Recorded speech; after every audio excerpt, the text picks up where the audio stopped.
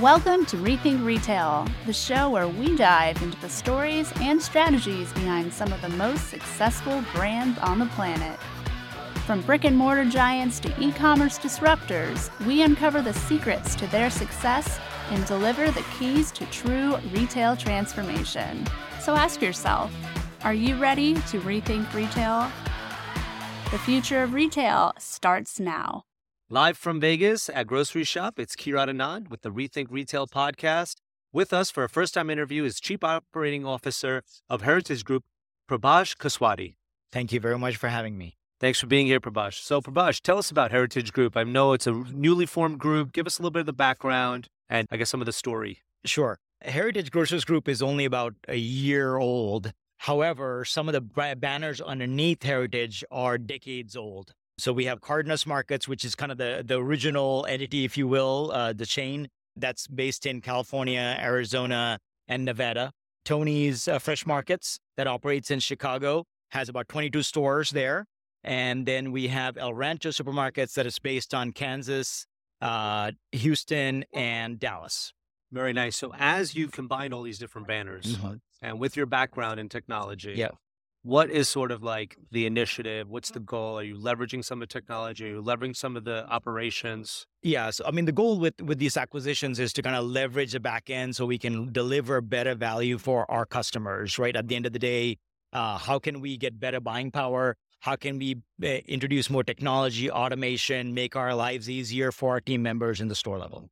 You know, the big focus is not only at this show, but all year has been with Gen AI. Yes. Given your technology background again, how are you using that technology or using AI into your footprint and expanding your footprint to deliver success for your customers? Yeah, AI is an interesting topic. It's everybody gets so excited about it. It's almost reaching a little bit of, I call it AI fatigue, right? It's getting to the end of it. But it's really still at the beginning stages, right? Because I don't think everybody has successfully figured out how to monetize this properly. I take probably three different approaches. Number one is, as a grocer, we're in the grocery business. We're not in the AI business, right? So we're not in the technology business. Technology is a tool to help us get to the end state. How Heritage grows is through acquisition and organic growth. When we do an acquisition, one of the biggest things to understand the business is data.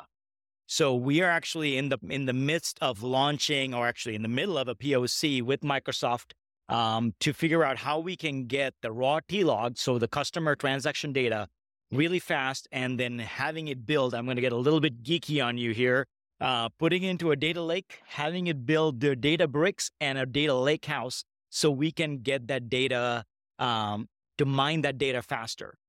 Then, so that is our first initial foray into kind of the data, what I call the data modernization strategy, right? So we got a whole bunch of data that's out there. How do we monetize it? How do we modernize it? Then we're one of the largest Hispanic retail focus groups that are out there. How do we then take that data and monetize it with the CPG companies that are eager to get that data, right? So that's kind of the long-term strategy, and then a kind of a short-term building blocks in the way to get there. Yeah, I love that. I think what you touched upon is retail media networks, right? Yeah. So I love getting geeky about the data lake houses and all that. And that's actually very true. So we've seen Walmart do it with Illuminate. We've seen Target do it. Kroger does it, right? It strengthens the partnership with the CPGs. But I think you guys can even get granular, like you mentioned, having that strong focus with the Hispanic demographic. Given now where valuations are, right? Is this a great buying opportunity? I think the retail's becoming challenging, right? The market has changed. The reality is retail grocery has seen a little bit of a halo through COVID, where your only option was to eat at home. Food at home was the only option. That halo has come to an end. Now, the companies that have invested properly in their technology, automation, process improvement are continue to thrive and do better. The companies that have underinvested or just used it as a way to probably cash out are now finding a little bit of a struggle keeping up with demands, right? Deflation's a real thing. So sales are coming down. Top line sales are coming down. You got consumers who are being more frugal in their approach on seeing how to invest, where to invest, what to invest, or what to purchase for there to feed their families. So it is definitely a tougher time for some of the smaller retail chains. So I think we do see this as a potential opportunity to kind of expand our grocery network out there for Heritage as a brand to grow.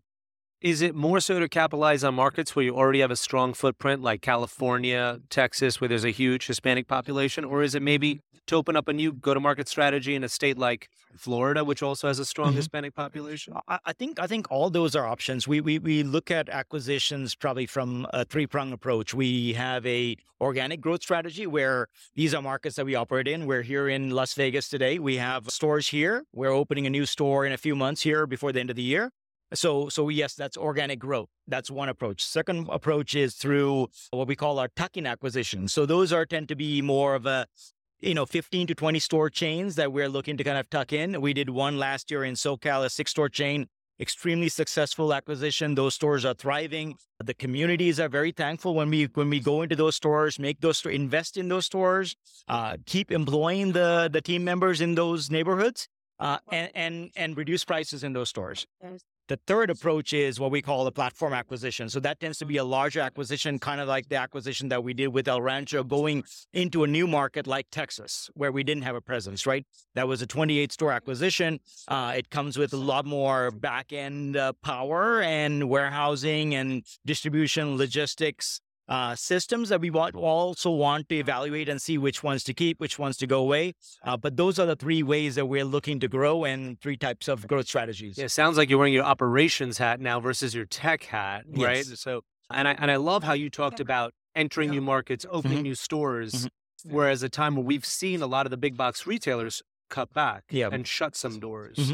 Are those opportunities for you to come in, and if you see an empty Walmart or an empty Target, for you to say, you know what, this might be a great opportunity for us to come in? Absolutely. Where the store that we're opening, I'll use a good example. The store that we're opening here in Las Vegas happens to be a Old Smith's that happens to be a Kroger brand. So the neighborhoods are changing. The Hispanic demographic is growing. So as the neighborhoods change, we see that as an opportunity to go in and take those boxes, employ those folks that live in those neighborhoods, and in some cases going to food deserts where other companies are leaving, right? Chicago is a great example. We're looking at some potential Walmart stores where Walmart has vacated. We think that that's an opportunity to go serve those consumers in those areas. Yeah. You guys know your customer on a very detailed, specific, granular level. We talked earlier about how the Hispanic communities in different geographies might vary, like 1 or 2 generations being here versus 3 or 4 generations being here. Can you touch upon that a little bit and how that partnership with the CPGs I think there's probably 2 different axes in how our consumer changes, right? One is the generational change where, depending on if you're first generation, second generation, third generation, that acculturation, span will change your buying habits and your buying behaviors. The second axis is where you are from, right? So, some companies make the poor judgment of, making, hey, all Hispanic customers are the same, and that is not true.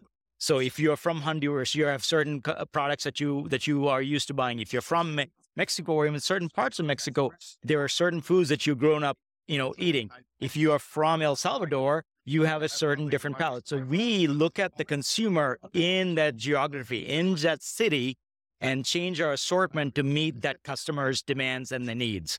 That's the one of our biggest differentiators as a Hispanic focused grocer. Yeah, I love how you put your customer first and even source locally from their regional countries. That makes a lot of difference. Yeah. Let's touch a little bit about technology. We've got such a big technology audience here.